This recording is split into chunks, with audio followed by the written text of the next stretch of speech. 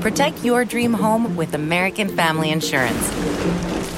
And you can weather any storm. You'll also save up to 25% by bundling home, auto, and life. American Family Insurance. Get a quote. Find an agent at amfam.com. Products not available in every state. Discounts may not apply to all coverages on an auto or home policy. Discounts do not apply to life insurance policies. Visit amfam.com to learn how discounts may apply to you. American Family Mutual Insurance Company, SI, and its operating companies, American Family Life Insurance Company, 6000 American Parkway, Madison, Wisconsin.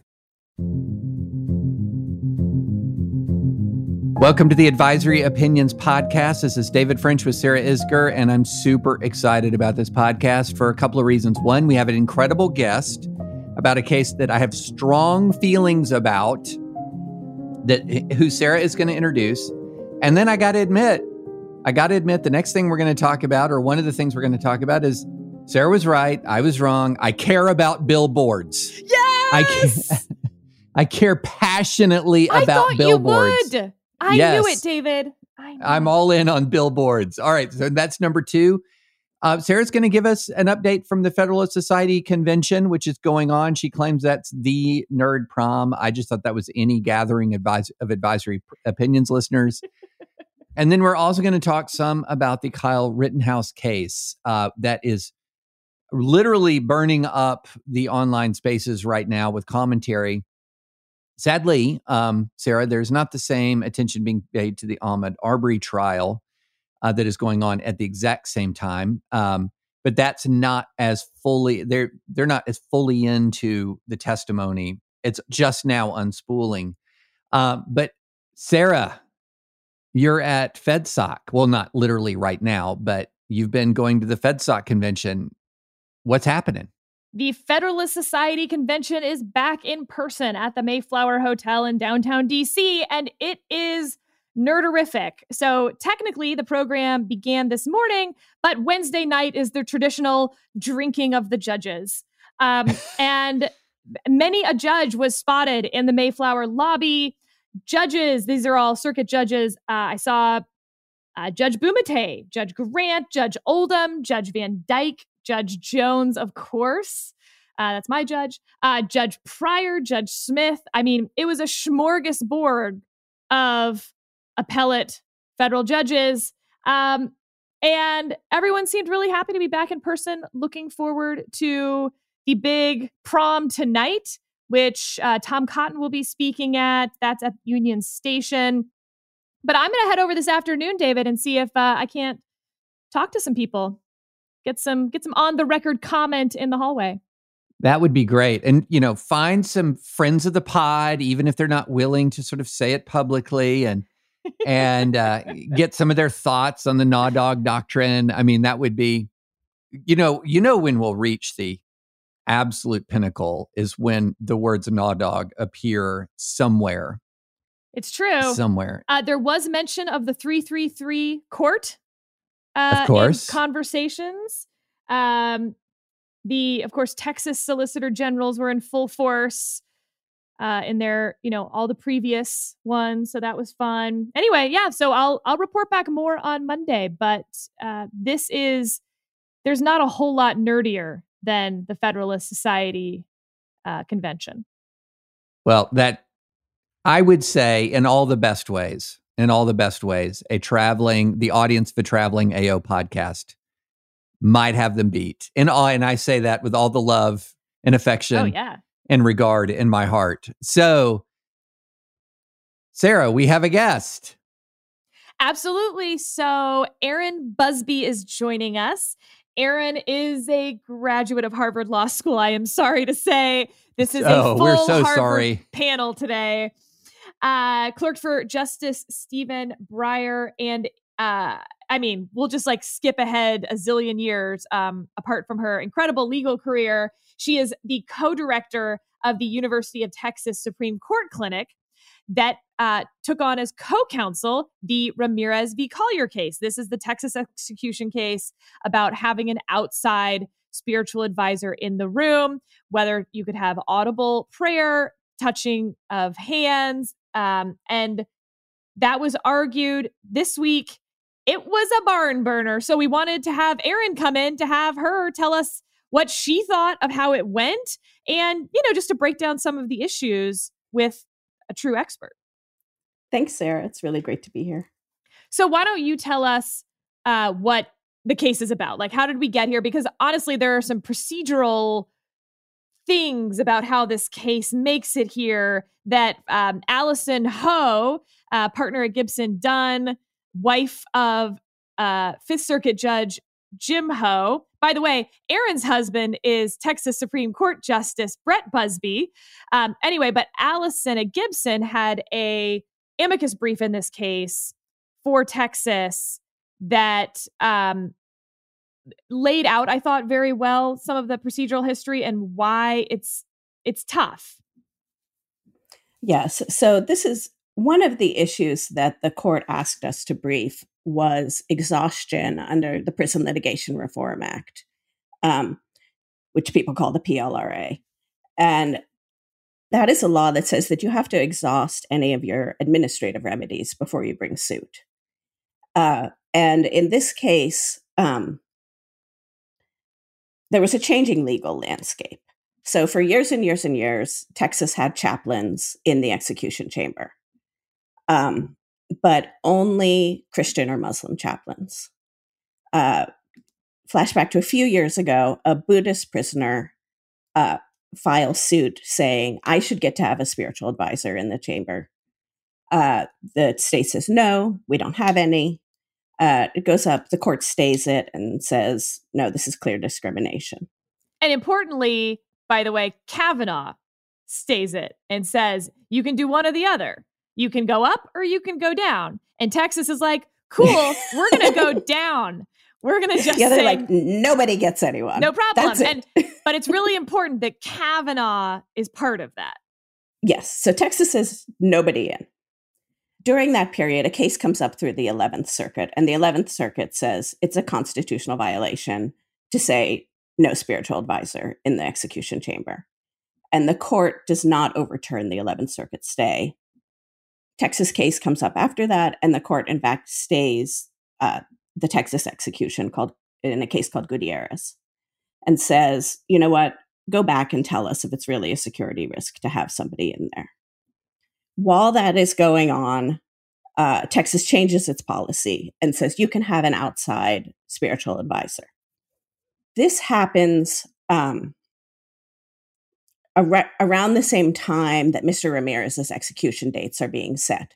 First, he has one set for September of 2020.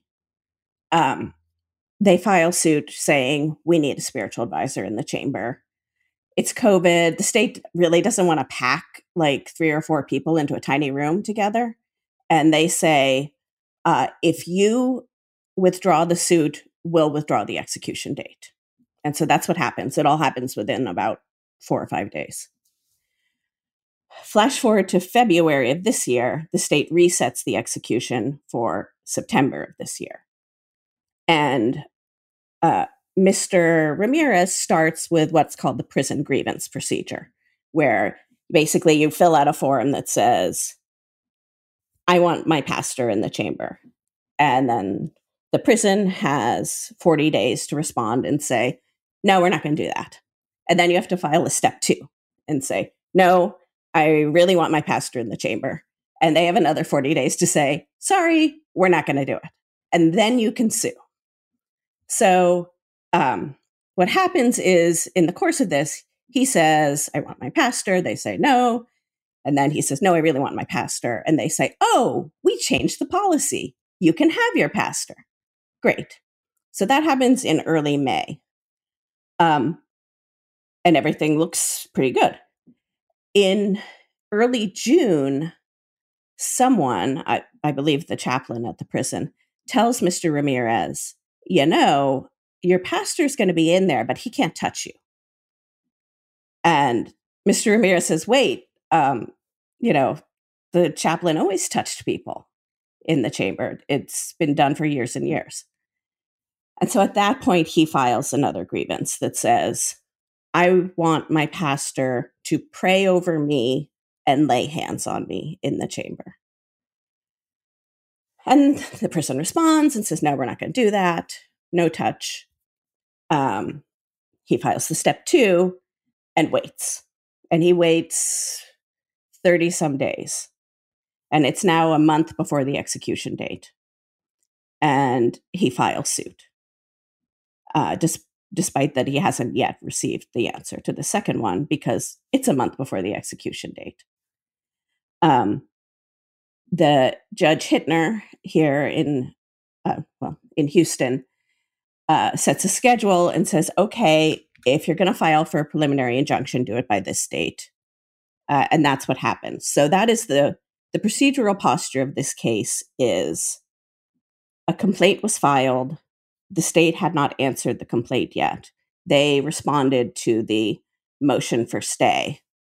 So because of all of this, you have some procedural things with it, but you also have this idea of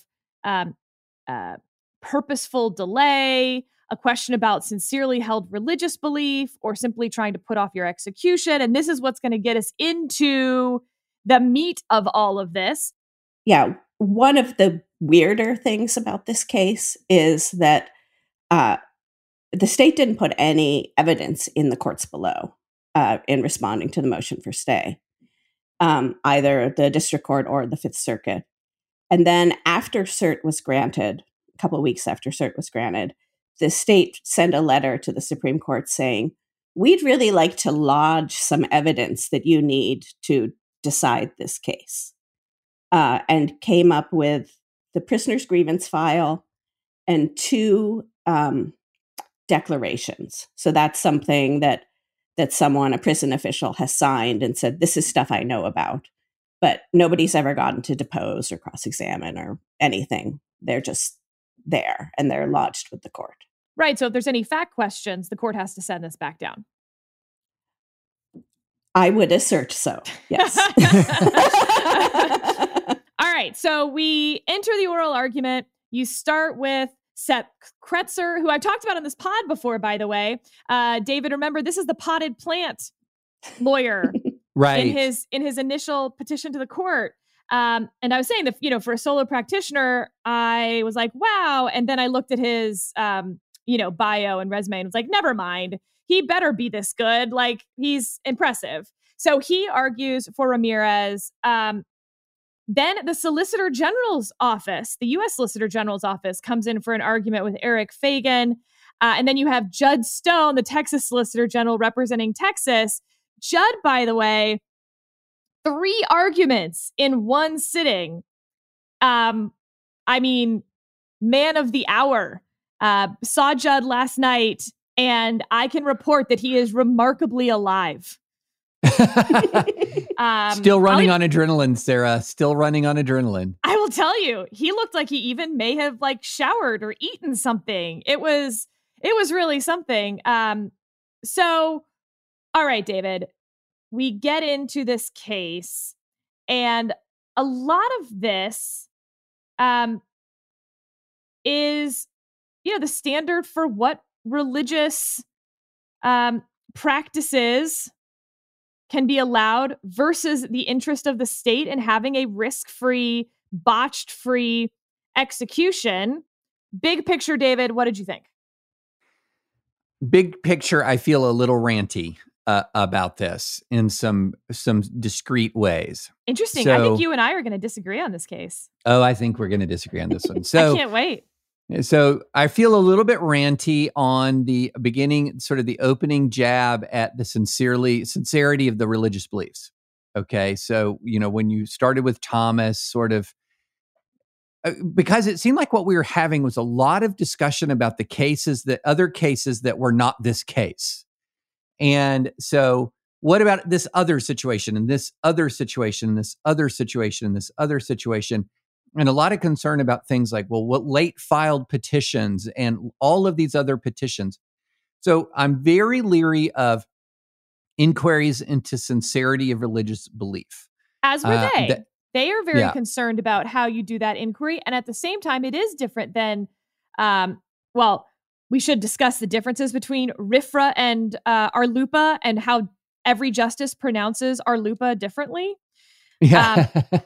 But just to jump to the punchline here, there is a difference in prisoners asserting a religious belief in terms of the additional motivation they would have to have a non-sincerely held religious belief for the purpose of delay. And it's a little different when you're talking about, wanting to have a beard at your job or something. Like there's sort of like a, why else would you be saying that? Whereas if it delays your execution, well, we kind of know why else you'd be saying it. And Aaron, why don't you give us a real quick RFRA versus Arlupa primer? Do you mind?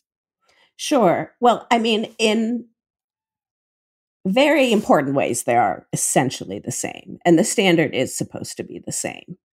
Well, just literally, I mean, RFRA is the Religious Freedom Restoration Act of 1993. Arlupa, and how do you pronounce Arlupa? I usually say Ralupa. Arlupa. There was like a Ray Lupa thrown in there at one point. I think Breyer was saying Ray Lupa. So that's the Religious Land Use and Institutionalized Persons Act. Which is why everyone says some variation on Ralupa, because that's a mouthful. And it's essentially a difference in coverage. Now, when Congress passed RFRA, they thought they could apply it to, or at least they say they thought they could apply it to everything, all laws. And the court came in the City of Bernie case and said, no, you can't, that federalism, you can do it. It applies to all federal laws. So Congress essentially looked around and said, can we apply it somewhere else? And so they passed RLUIPA, which applies, oddly enough, to land use and people who are in institutions, largely prisons is the application. And those laws were both intended to reinstate the standard that the court had mostly applied prior to Employment Division versus Smith. So if a rule or a law is a substantial burden on a sincerely held religious belief, it is the state's burden to show that it's the least restrictive means of furthering a compelling state interest. And RLUIPA, for example, is really specific that it is the state's burden on that second half. The prisoner has to show that it's a substantial burden on his sincerely held belief. But after that, the state is the one who has to show stuff. Now, the court and the legislative history says that we need to give deference to prison officials. Essentially, it's hard to run a prison. It's very complicated. They know about it. And so it does say you have to give deference to prison officials. But there's also a bunch of stuff in the legislative history about how prisons were petty and vindictive and were going around burdening people's free exercise of religion all over the place. And that's why they have to pass the law. So you have a little bit of a tension in the interpretation there. I mean, a little bit. It's like on the one hand, you can't burden their religious belief without the least restrictive means. And that's on the state to prove that there's no other way to do it, except we should also give a lot of deference to the state. Those are deeply in tension. Okay, so David, freak out. Yeah, let me jump in. I'm not going to freak out, but I'm going to jump in and jump in with firmness on this point. Okay, so as a practical matter, I understand from sort of this sort of real world practical sense of what about this sincerely held religious belief prong? Is it possible that someone is going to sort of concoct a religious belief in the interest of staying in execution? To take an absurd hypothetical, let's suppose a previously non-religious prisoner says, I'm a member of the First Church of the Chippendale Dancers, and I want them in the execution chamber with me while I'm being executed.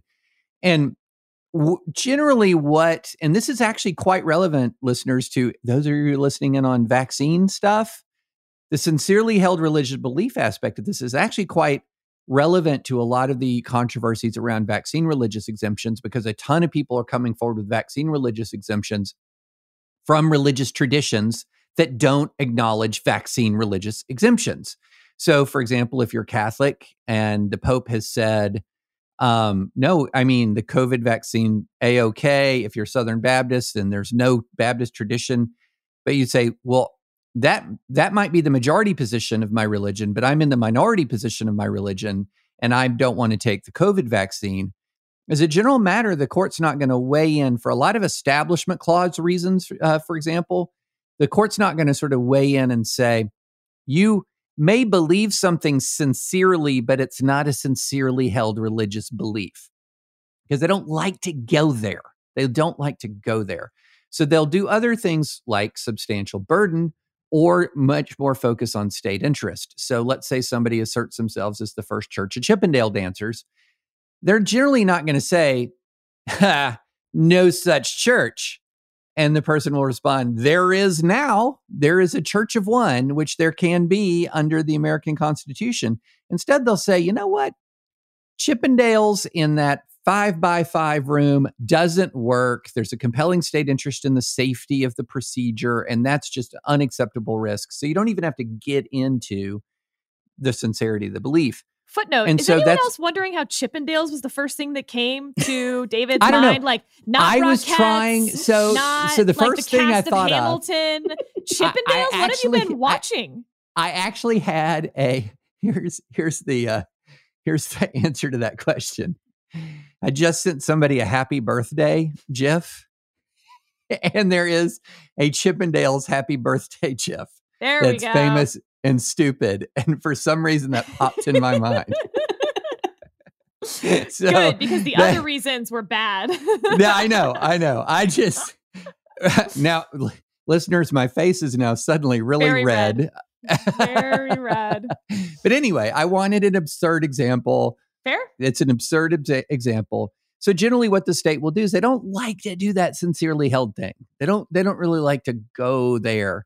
Sometimes they'll go to substantial burden, but a lot of these things are much more dealt with by the least restrictive means, the compelling governmental interest. So, and it is acknowledged that there are some prisoners who can be, what's the phrase we'd be looking for? Vexatious litigants. They will litigate a lot of stuff because they've got a lot of time. I'll never forget one of my first cases ever that I worked on. I had a really weird intern experience, and because we've already talked about first case ever volunteered on constitutionally was the Hot, Sexy, and Safer case in the First Circuit, Sarah. First case ever were interned in when I was an intern at the U.S. Attorney's Office in Eastern District of Massachusetts was a guy who's a prisoner who sued the state of Massachusetts for a crime Satan made him commit, and he also sued Satan. So, yeah, that was fun. So anyway, so you have this the sort of stab at dealing with the sincerely held religious belief, but what begins to become clear to me is that what the court was really worried about was, well, how other cases that were not this case, as I said earlier, well, how close to the injection site can somebody lay hands? Other things about, well, what about people who are slow on making these sort of claims? Are we going to be flooded with these kinds of claims?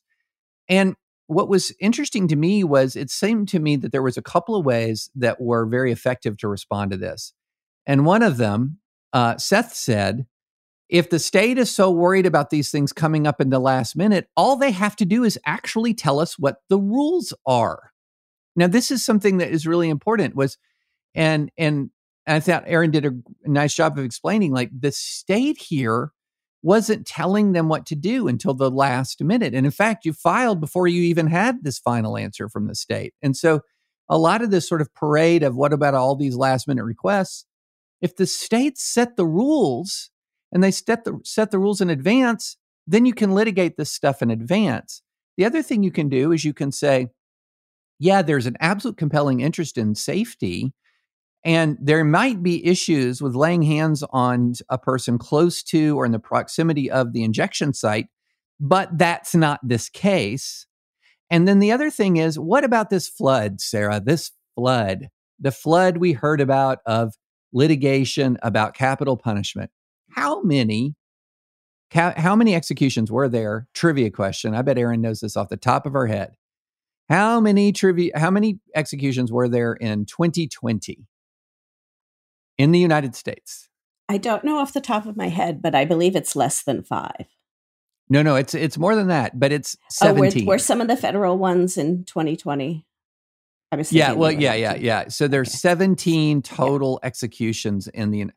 that flood, that tsunami of cases that they're not equipped to handle, my goodness, their poor docket. How can it handle such a flood?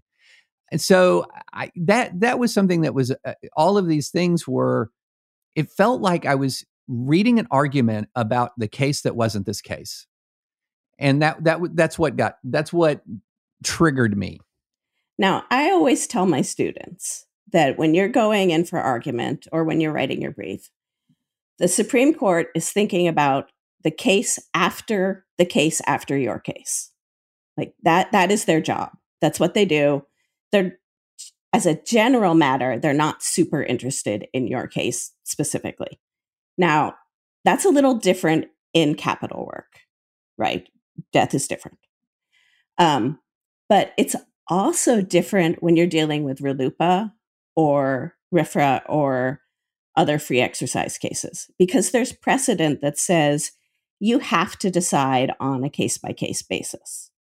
And so to a certain extent, like, that's just it. Like, I'm sorry that means you're going to have to decide on a case-by-case basis, but that is in fact what the law says. Do your job. And courts handle it. Do your job. Amen, Aaron. Do your job. Okay, enough from this side. Now it is time for me to come in. All right, David, when you and I had talked about this case previously heading into it, and just sort of our armchair predictions, pre-oral argument, pre-briefing actually, because we talked about it just when it was granted cert, I said that I thought in the end they would say yes to the prayer, audible prayer, and no to the laying of hands. And that's how I entered this oral argument.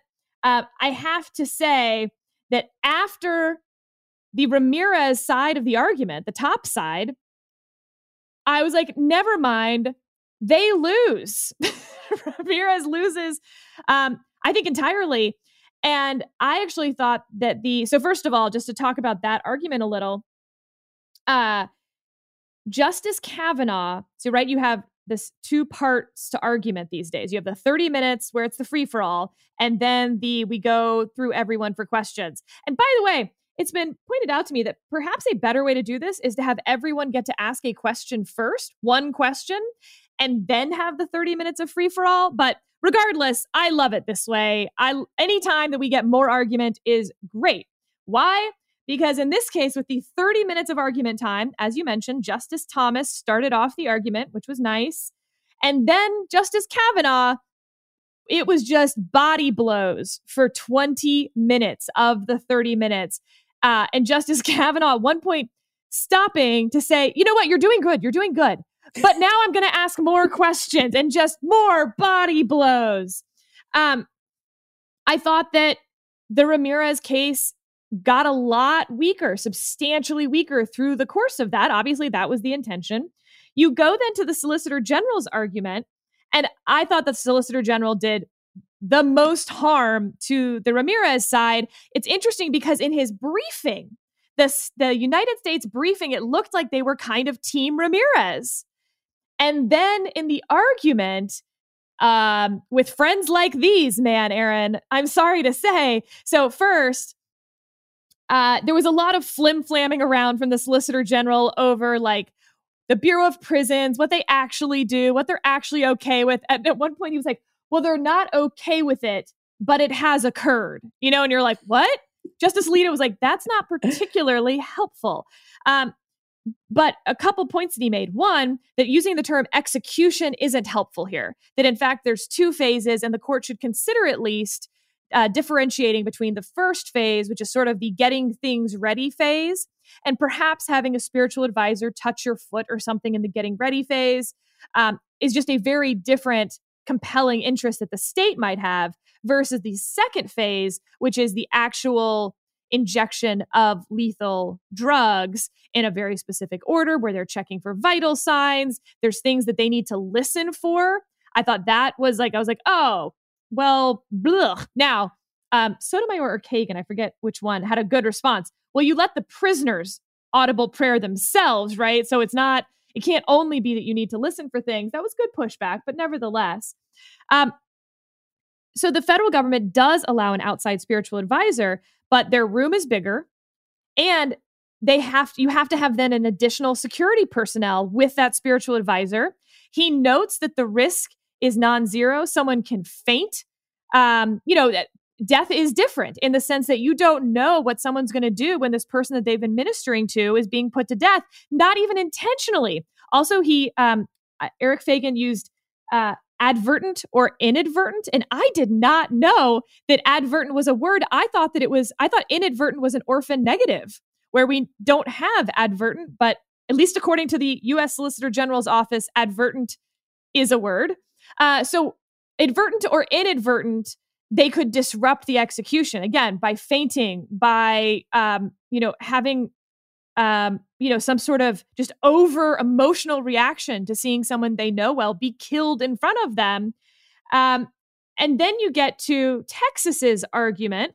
And look, Judstone got beat up a little by Sotomayor and Kagan, no question, but it wasn't nearly the body blows that Kavanaugh was laying on Team Ramirez.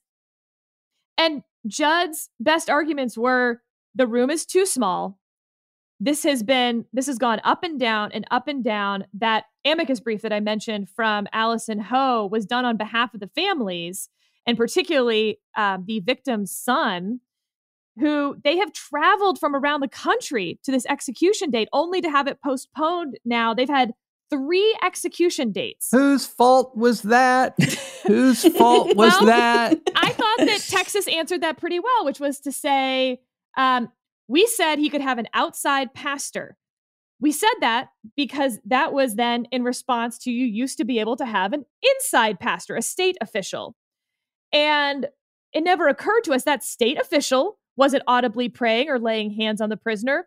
We assumed that when it said an outside pastor observer, that the word observer was relatively clear, meaning they could observe. Observe doesn't mean audibly pray or lay hands. And so Texas didn't know. It was so clear that they didn't mention it in their brief to the court. It didn't come up until oral argument. Thank you, Aaron. Thank you. I was just going to say, intervene here, Aaron, at any moment. Yeah. And also, valid points about the size of the room, etc. But they are letting the outside advisor in the room. He will be there. Correct. And so in terms of touching, not touching, we are talking a matter of feet at most, more like a matter of inches, in terms of what the risk is. And, so this gets to he's Barrett's not point. An employee, but he, the chaplains and the witnesses who were in that room, hundreds and hundreds of times, they may not have the same relationship, but they do know the prisoners. Some of the prisoners they were at the very least friendly with. And there simply has never been a disruption caused by a spiritual advisor. States have seriously messed up executions before, but indeed, they didn't need any help. The Oklahoma one was mentioned several times, and that was not caused by any outside person. But okay, so let's break this down now. So first of all, in order for the stay to be granted, y'all needed 5 votes, not 4 to grant cert. You needed 5 votes to stay the execution. So we know based on oral argument that it is very unlikely that your 5 votes came from Kavanaugh, Alito, or Thomas. Mm-hmm. And by the way, we never hear from Gorsuch through this entire argument, not once. He's, of course, given 3 opportunities, called on by name. And we don't hear from him at all. No questions. Barrett, we hear from, and she asked the same question to all 3. And to me, this is the question. The question. How do you define the state's compelling interest? Because if the state's compelling interest is to have 0 risk in the execution chamber, then they're always going to win. But we also know that it can't be that they get to say we need 0 risk and therefore we always win. It has to be something else.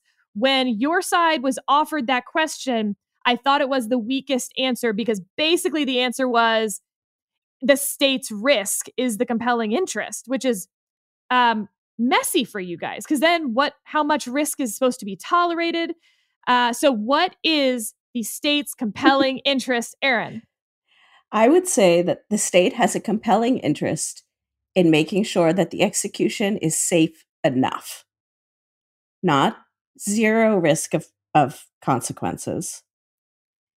And they do have some interest in safety, but it's just safe enough for it to work efficiently, effectively. I think that there is a rule of reason here that would apply. And as what's that meme that you see sometimes on Twitter? It's like this entire leaning building, and then it says there's a plank. This is the reasonable man standard, and it's American law. There's, as with a lot of these things, there's a rule of reason that comes into play here. If you say, for example, the state has a compelling interest in the safety of the execution, not a zero risk execution, it has a compelling governmental interest in a reasonably safe execution, and then you can do things like say, regardless of the identity of the pastor or spiritual advisor, they have to go through a training process. They have to spend X amount of time actually familiarizing themselves with the execution chamber. They can be instructed exactly where to stand. They can be required to attend even, say, a rehearsal of it, not with the actual, prisoner, of course, but with somebody else.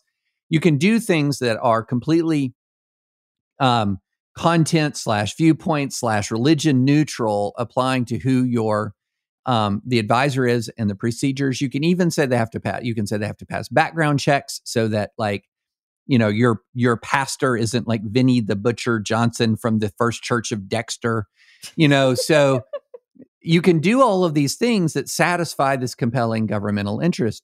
But the compelling governmental interest cannot be zero risk, because then every single additional person other than the executioner himself is going to add to that non-zero. So that would be no pastor in the execution chamber at all. That would be, which is indeed what Texas wanted for the Kavanaugh point, where it was like, you can either have more state pastors or you can have no pastors. And they were like, cool, we've got our answer then. And then you have Alabama, who does allow this. That was used a lot. And I thought Kavanaugh made a good point, which is like, so one state does something and now the whole thing is ratcheted up to whatever the highest level of service is in some way.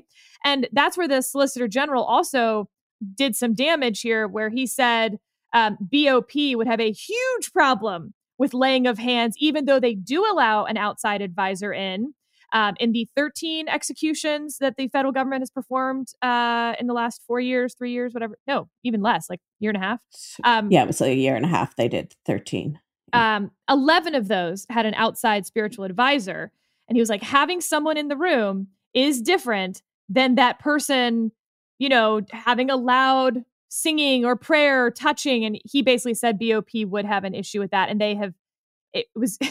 he was unwilling to commit factually to what all has happened in those 11. So, okay, count your votes, there was Erin. Touching in at least one of those 11. I will say that. But yeah, so 3 seem pretty obvious on each side, right? 3-3-3. It's always the way. And so we're left thinking about the chief and Justice Barrett and Justice Gorsuch. Now, Justice Gorsuch said nothing. But he's been very criminal defendant friendly in past cases. Yes. And you can't always go by what justices did when they were judges. But there's a really interesting 10th Circuit opinion by then Judge Gorsuch called Yellow Bear versus Lampert, which is a RLUIPA claim by an inmate who was in protective custody who wanted to use the prison's sweat lodge. This is a prison that actually did have a sweat lodge for its Native American prisoners, but it was in the main yard. And the prison didn't want to have to lock things down to get prisoners from protective custody to the sweat lodge. And when that comes to the 10th Circuit, the 3 judges there, with Justice Gorsuch writing, say Essentially, no. This rule is not the least restrictive means of furthering a compelling state interest. Now, there was evidence that they locked things down for other reasons, to take people for medical things and stuff, which certainly helped the inmate. But he was very strong on the individualized consideration of the circumstances and of the claims, and on that the state doesn't get to reduce risk to zero. The state had pointed to things like, oh, even if, we're not putting him in danger of being attacked, the people in general custody will see him, and that raises risk. And the court was having none of it. So that makes me a little more optimistic about silent Justice Gorsuch. So let's we won't make Erin, since she was actually a litigant, make this prediction. But Sarah, what's your prediction? I think that there'll be some splitting of the baby, in the sense that, yes, the state does not get to have a zero risk execution chamber. I don't think they will say that. But I think that they will be far more deferential to the state, because it is tough with those three, right? Barrett, Gorsuch, and the chief were very non-committal in their questions, but I don't see how you can have this one-way ratchet to what's next. And these sort of delays, the emergency docket. You have to remember that, of course, this gets granted on the heels of the Texas SB 8 kerfuffle on the emergency docket criticisms. And so it's not surprising to me that of the 2 votes you needed to get to 5, it's going to come from those institutionalists who are trying perhaps to show that the emergency docket does function, that the death penalty docket is functioning. That doesn't mean, though, in the end, that this is going to be a winner. And it has been a little schizophrenic, right? They did tell Texas that they could just exclude outside people. And then they're like, no, never mind, you can't exclude outside people. So I think in the end, I thought that the best outcome was the Solicitor General's suggestion of sorts, which is to think of this as 2 different events. And the state's risk tolerance in those 2 different events can be quite different. The risk, so in tort law, I don't know, I assume you guys also learned this, BPL, burden equals probability times loss. And so here, the loss calculation is different in those 2 phases. When something goes wrong in phase 1, if the guy faints in phase 1, it delays things a little bit. If the guy faints in phase 2 and he hits the IV line and all of a sudden phenobarbital is, flying all over the place, and, it is catastrophic, as they said many times during there. So if the amount of loss is different, then the burden is different, even if the probability of loss is the same. And I think that if you apply that to this, you end up with something like what the U.S. Solicitor General was suggesting. Interestingly, even though I thought he was the most persuasive advocate there in terms of the position he was holding, and I understand the U.S.'s interest, I almost did think it was a little unfair to Ramirez to have the U.S. there as an advocate. But I think in the end, they'll follow the SG. Yeah, I should probably make one sort of factual clarification of the SG's, the U.S. SG's account of there being 2 stages.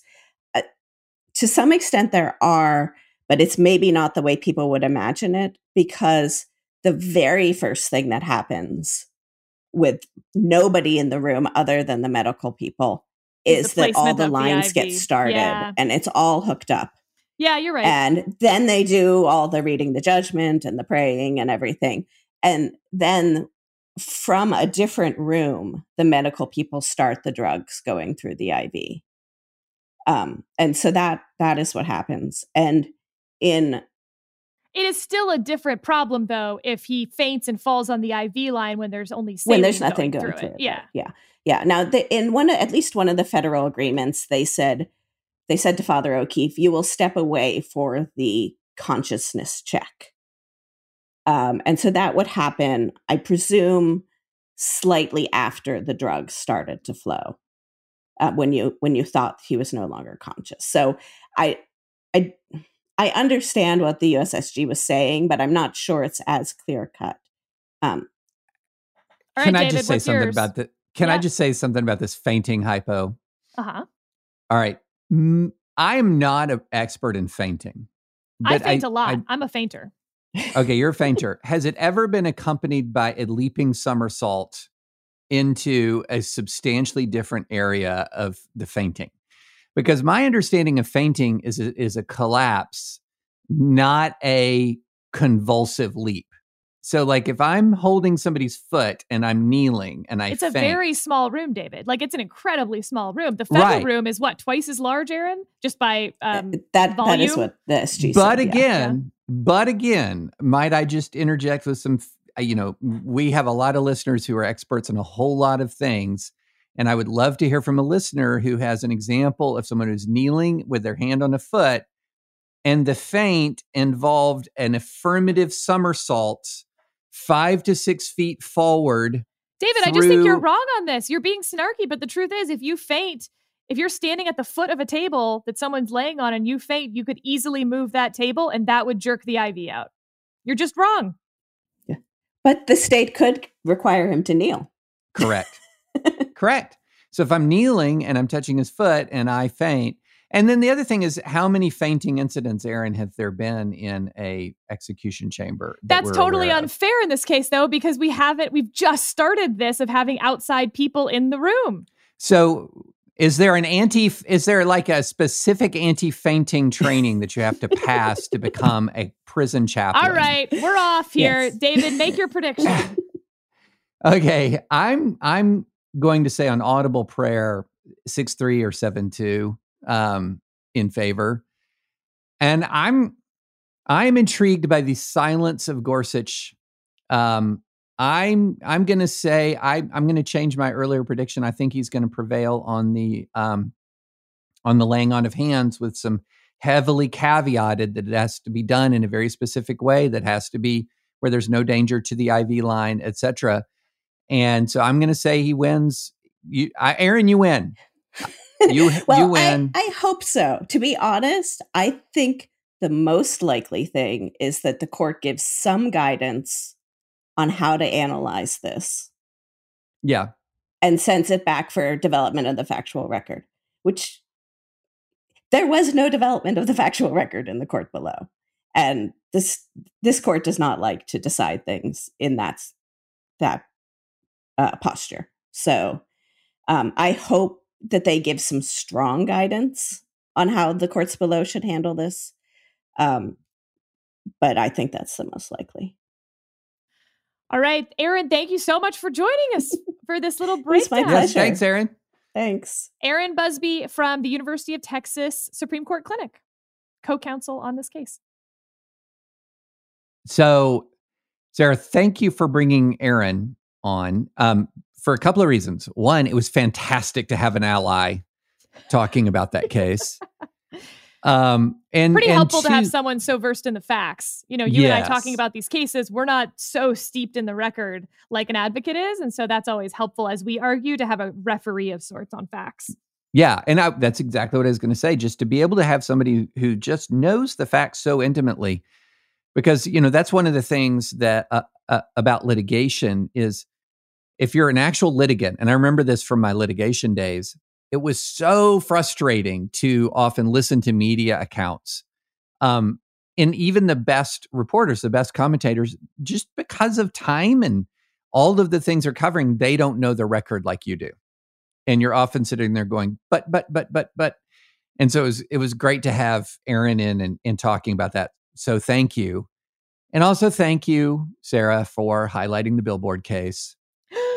Yay! Okay, so you were not on board with the Billboard case at the beginning, and I told you this was going to be a First Amendment case that was important. It is on what is content-based restriction. So to back up a little, and we've mentioned this before, but when it comes to the First Amendment, you can't discriminate on viewpoint, for instance. We know that. That's sort of like on one end of the extreme. Democrats can speak at this podium, on this soapbox, but Republicans can't. That's obviously going to be a no. On the other side of the spectrum is time, place, and manner restrictions. You don't get to have a bullhorn on the soapbox at 2 a.m. It doesn't matter what you're saying. The city can ban that. Now, in 2015, we had a case called Reed v. City of Gilbert. This was Justice Thomas, and it basically changed everything about First Amendment, that spectrum, if you will, and that sort of middle part of the spectrum, and what is content-based regulation. And the City of Gilbert, this is in Arizona, they said there are no outdoor signs allowed without a permit, except these 23 categories of exceptions. Right. They included ideological signs for non-commercial purposes, and they can be of a certain size and up for any length of time. Political signs, they can be up, but they can only be 32 square feet, blah, blah, blah. They can only be up 60 days before a primary election and up to 15 days following a general election. Then there were temporary directional signs relating to a qualifying event, directing pedestrians, motorists, or other passersby to an event hosted by a nonprofit organization, but you could only have those up 12 hours before the event started and only 1 hour after the event ended. So there was a church. They didn't have a set location, so they would meet in different places and they would put up signs about it. And basically the city sign ordinance person followed them around, finding them.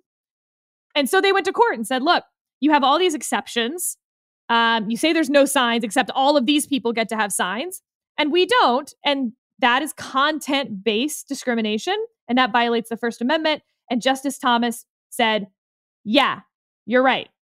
Interestingly, and this will all be very relevant to where we're headed, concurrence by Alito, Kennedy, and Sotomayor, concurrence by Breyer, concurrence by Kagan, Ginsburg, and Breyer. So if you add up to the current court, Alito, Sotomayor, Breyer, Kagan, you've got 4 votes that were in concurrence on Reed, as in this case, we agree they are discriminating on content, but we're not really signing on with the Justice Thomas that'll be relevant to this.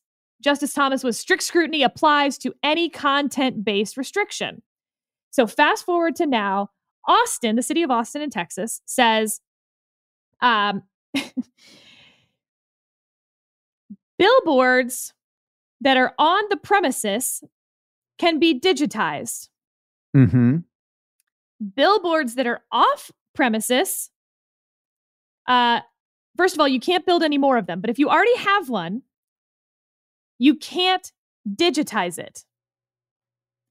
And so they asked to digitize their off-premise billboards. They were told no. They sued because they argued that that is a content-based restriction because the on-premise billboards can only advertise on-premise stuff. That's what got me, Sarah. And that is it. Is that content-based? And yes. I thought what would really get you is at oral argument, the discussion of barbecue. Well, as we've discussed, I'm not that passionate about barbecue, but I am passionate about free speech. I'm not Steve Hayes passionate about property rights. And that's a callback, listeners, to something you may have missed.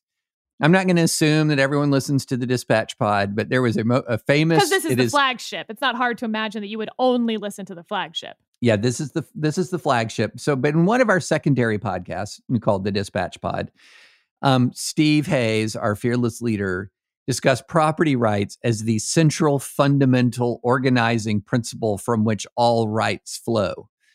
And it was really pretty amusing. That property rights is property right is the apex right. And I remember telling, well, Steve, I hope I still have a right to life if I'm on your property. But anyway, what is interesting about this is, so if you have the code here says An off-premise sign is a sign that advertises a business, person, activity, goods, products, or services not located on the site where the sign is installed. So if I have like as I'm reading this, if I have a barbecue joint, well, let's go back to barbecue, and I want to advertise if I want to use my property to advertise a different message on a billboard installed on my property, I cannot do that. So it seems like to me, isn't hard to imagine. For instance, Austin is very known for its sort of community messaging. There's a restaurant called El Arroyo, for instance. It's very famous. And El Arroyo has a sign. Now, it's not digitized, so it wouldn't fall into this restriction yet. But every day, the sign is just like a funny message. You can follow the Twitter feed, by the way, and it will be a really fun Twitter feed if you don't follow it. It is not only Texas, but just to read you what today's sign is. I have a fear of giants. It's called FIFA phobia. Wait, I don't even get that one. Maybe that's the point. I dare you to go one day without mentioning how early it gets dark. A fun thing to do in the morning is not talk to me. Just an FYI to everyone, I will eat your pickle if you don't want it. Okay, so this would be banned if it were a digitized sign in Austin. But let me give you another example, which is there is, for instance, a mass shooting in Austin, as there was several years ago, and Franklin's wants to put up on their sign a message that says Austin strong, or maybe that shooting was at the Salt Lick, another barbecue joint, and Franklin's puts up a sign that says, we stand with the Salt Lick. That would be banned under this. And so on the one hand, it's like, well, how is that not a content-based restriction? That should be under strict scrutiny. The city doesn't even argue that they have a compelling interest. But on the other hand, I mean, on-premise versus off-premise? That's not really content-based, huh? Right. I mean, if you look at it and you say, so on-premise versus off-premise, it doesn't get, but the issue is yes, you're correct at that on the first surface of it. But then the reality is in the real world, it works out to be content-based. That's right. Because in the real world, it works out to be content-based. And so I think, we had a great discussion about Ramirez, so we unfortunately have to give this one a little short shrift if we want to get to the Rittenhouse case. I think this is a First Amendment winner of a case, quite honestly. Interesting. So in those Reed concurrences that I mentioned, all of them were saying in various ways that not all content-based speech should fall under strict scrutiny. There needs to be a little more play in that because cities do have some interest in having just not clutter, even if that's not a compelling interest per se. And I think that the argument, so Cannon Shanmugam, friend of the pod, argued that it was content-based. He was on bottom side, interestingly, because the Fifth Circuit said that it was strict scrutiny applied and you couldn't have this rule. I do not think, based on the argument, that they are going to keep the line of Reed going, applying to this case, that this is content, strict scrutiny applies, we're done, Reed applies. I think instead we're now going to reach the limits of Reed and cabin Reed to something much more obvious, like City of Gilbert's 23 exemptions craziness, and that this will be a non-Reed case. But an outcome for the billboards and the property owners and against Austin, but non-Reed reasoning? Nope, I think that the billboard owners probably lose this. Ooh. So we've got two cases where David and I are predicting different outcomes, which is fun. Well, because there is a legitimate sort of zoning / beautification clutter interest, but content isn't clutter. Well, so I think they have a problem here also because what they're talking about are off-premise signs that they want to digitize. So it's not really about, I think they would have a much stronger case if they were Franklin's Barbecue with an on-premise sign that wanted to have off-premise speech on their on-premise sign. But that's not actually this case. And so I think you can just easily uphold that you can't digitize your sign. The end. Interesting. Okay. Well, we'll see. We shall see. But you're right, Sarah. I was reading the argument, reading the briefs, and I was like, wait a minute. This is content-based speech analysis. This is content-based speech, and you're dealing with Steve's property rights. This is not just a First Amendment case that I like. This is like Dispatch branded liberty interests here. And if content-based speech is David's love language, I will just read the El Arroyo sign from November 6th. Leaving the party early together equals my love language. So true. And we'll take a quick break to hear from our sponsor today, Aura. Ready to win Mother's Day and cement your reputation as the best gift giver in the family? Give the moms in your life an Aura digital picture frame, preloaded with decades of family photos. She'll love looking back on your childhood memories and seeing what you're up to today. Even better, with unlimited storage and an easy-to-use app, you can keep updating Mom's frame with new photos, so it's the gift that keeps on giving. And to be clear, every mom in my life has this frame. Every mom I've ever heard of has this frame. This is my go-to gift. My parents love it. I upload photos all the time. I'm just bored watching TV at the end of the night. I'll hop on the app and put up the photos from the day. It's really easy. Right now, Aura has a great deal for Mother's Day. Listeners can save on the perfect gift by visiting auraframes.com to get $30 off, plus free shipping on their best-selling frame. That's AURA frames.com. Use code advisory at checkout to save. Terms and conditions apply. All right, so let's talk briefly about the Rittenhouse case. And I really, the case is progressing. It's about to go to the jury, and it's a case that is being you can't say technically tried on Twitter, but excerpts of the case are flying around Twitter. Okay. And so everyone's making judgments, or many people are making judgments based on the excerpts of the case that's being televised on Twitter. And I want to just sort of zoom out for a minute and talk about some generalized principles before we zoom in to the case itself. Okay.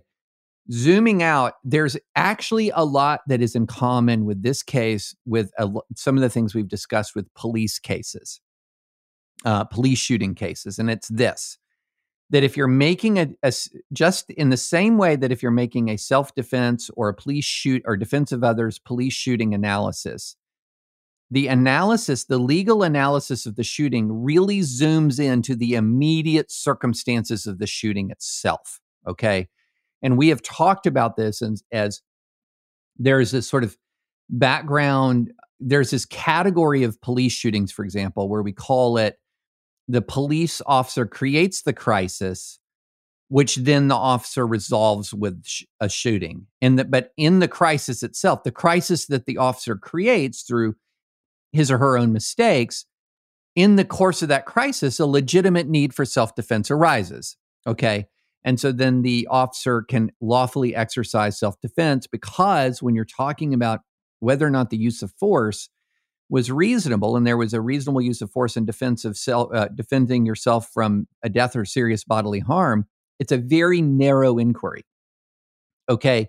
So a lot of this commentary that people have about what the heck was he doing there?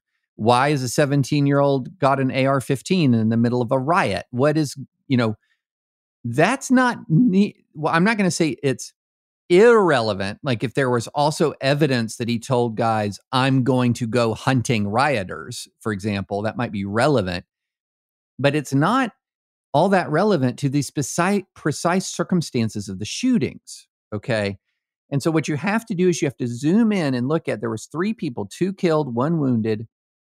There were 3 separate shootings, and this trial is about the specific circumstances when he aimed his weapon and fired at 3 separate individuals. Why do I emphasize this? It's because for a couple of reasons. One, there's a whole line of commentary that says he's guilty because he's there with a gun looking for trouble. No. Okay. There's another line of commentary that says, I saw this testimony about one of the shootings, where in one of the shootings, someone admitted that he leveled a gun at Rittenhouse. So now he's going to be acquitted. Wait, there's 2 other shootings. And so what this case is really going to hinge on is not the question, which I think is a pretty settled question, as to the prudence of a 17-year-old heading to a riot with a rifle. Bad call. And all these people turning him into a folk hero you see online saying, oh, this guy, he was greatest. I bet not one of them, Sarah, not one of them, if they had a 17-year-old son, would say, son, here's the rifle, there's the riot, go to it. Not one of them. Not one of them. So spare me all that stuff. The guy shouldn't have been there with a weapon in a riot. He shouldn't have been. But that's not adjudicating his guilt in the shootings. Okay, so this is what is the case is going to be about, these 3 very specific incidents. It is also not part of the case as to whether, if he had been a young Black man and had just done the shootings, would the police have treated him differently? Those are completely different questions regarding the guilt or innocence regarding these 3 specific shootings. And that's I guess that's the main thing that I wanted to preface, because we're going to get closing arguments. We're going to get a jury verdict. And a lot of people are making this case about something other than the very specific circumstances of those 3 shootings. So that's my TED Talk. I think that's true. Now, obviously, the prosecutor has gotten in some trouble. Yep. He has been reprimanded by the judge for 2 separate issues, though related. The one that I find interesting, in the sense that I actually do think it sets up a situation for appeal, he mentioned the defendant's silence after arrest. Now, we can all say Miranda together. You have the right to remain silent. Anything you say can and will be used against you in a court of law.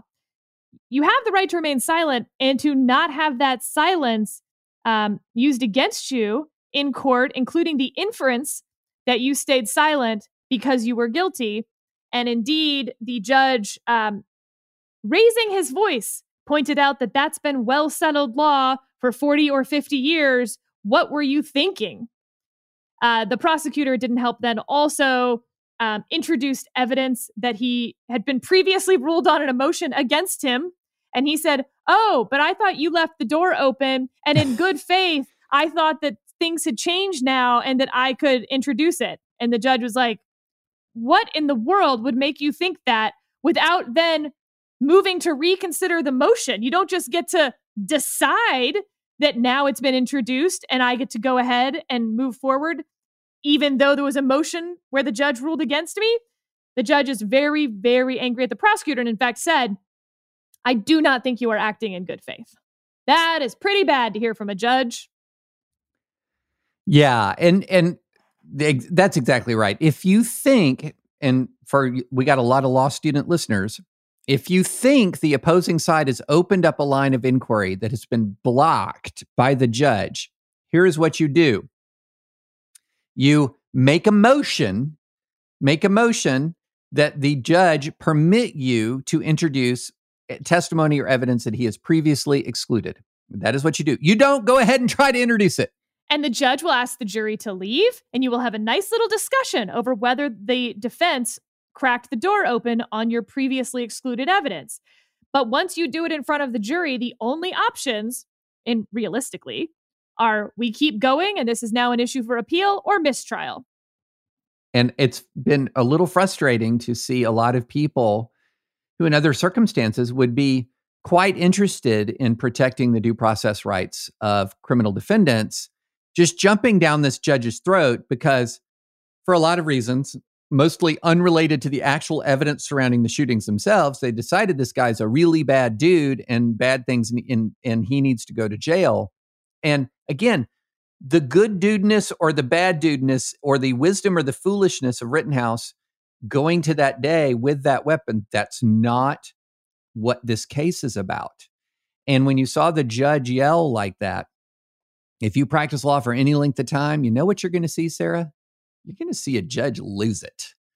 against a litigant. Sometimes justifiably, like I think that was pretty justifiable. You don't mention the defendant's silence.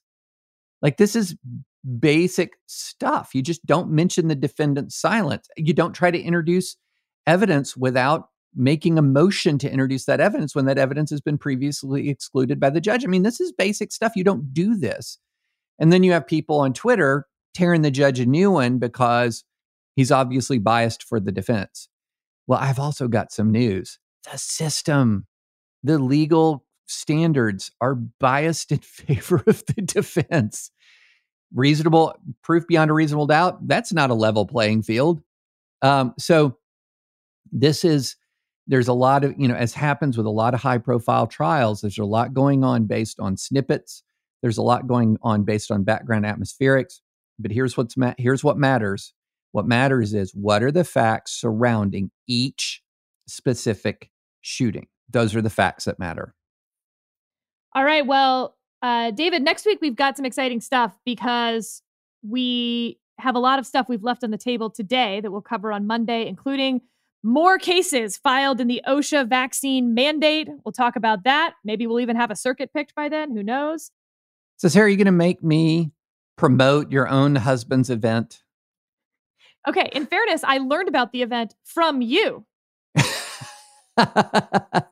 So we got, while we were podcasting, I got a direct message from a notable friend of the pod who shall remain unnamed, reminding me of this event. But there's going to be a Zoom event Thursday, the 16th at 12:45 ET that is going to be about the future of qualified immunity.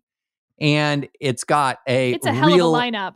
It's like Scott Keller, Sarah, Scott Keller. Friend of the pod is an understatement. I think we're a little more than friends. A little more. William Bode, friend of the pod. Joanna Schwartz, Judge Andrew Oldham, and also moderated by Judge Don Willett, friend of the pod. Judge Oldham is also friend of the pod, I will have you know. Oh, also a friend of the pod. Okay. Saw him last night, friend of the pod. I apologize, Judge. I did not know. So this also is former coworker of Scott Keller's. So. Oh, interesting. Okay. So this is at least an 80% friend of pod panel on qualified immunity at Harvard. So that's fantastic. I think we can turn Professor Schwartz too. I think that's right. That's just a matter of time. Yeah, so you can tune in, right? It's going to be live streamed? It's going to be live streamed. Yeah. So I'll tweet it out. Because I'm going to be very interested in it. All right. I'm ending with one more El Arroyo sign. What if soy milk is just regular milk introducing itself in Spanish? Illegal. That is illegal, Sarah. It's illegal in the city of Austin. No, cannot say that. I lived right across from El Arroyo for a year, and it was a real treat to wake up every day to the sign. So do the Twitter feed for El Arroyo. It's great. Well, I always say this after every pod. Offline, I say, that was a great pod. But I'm going to say it online. I think this was a great pod today. So please, on the sugar high of this great pod, go subscribe to us on Apple Podcasts. Go rate us on Apple Podcasts. Check out thedispatch.com. And we'll talk to you again on Monday.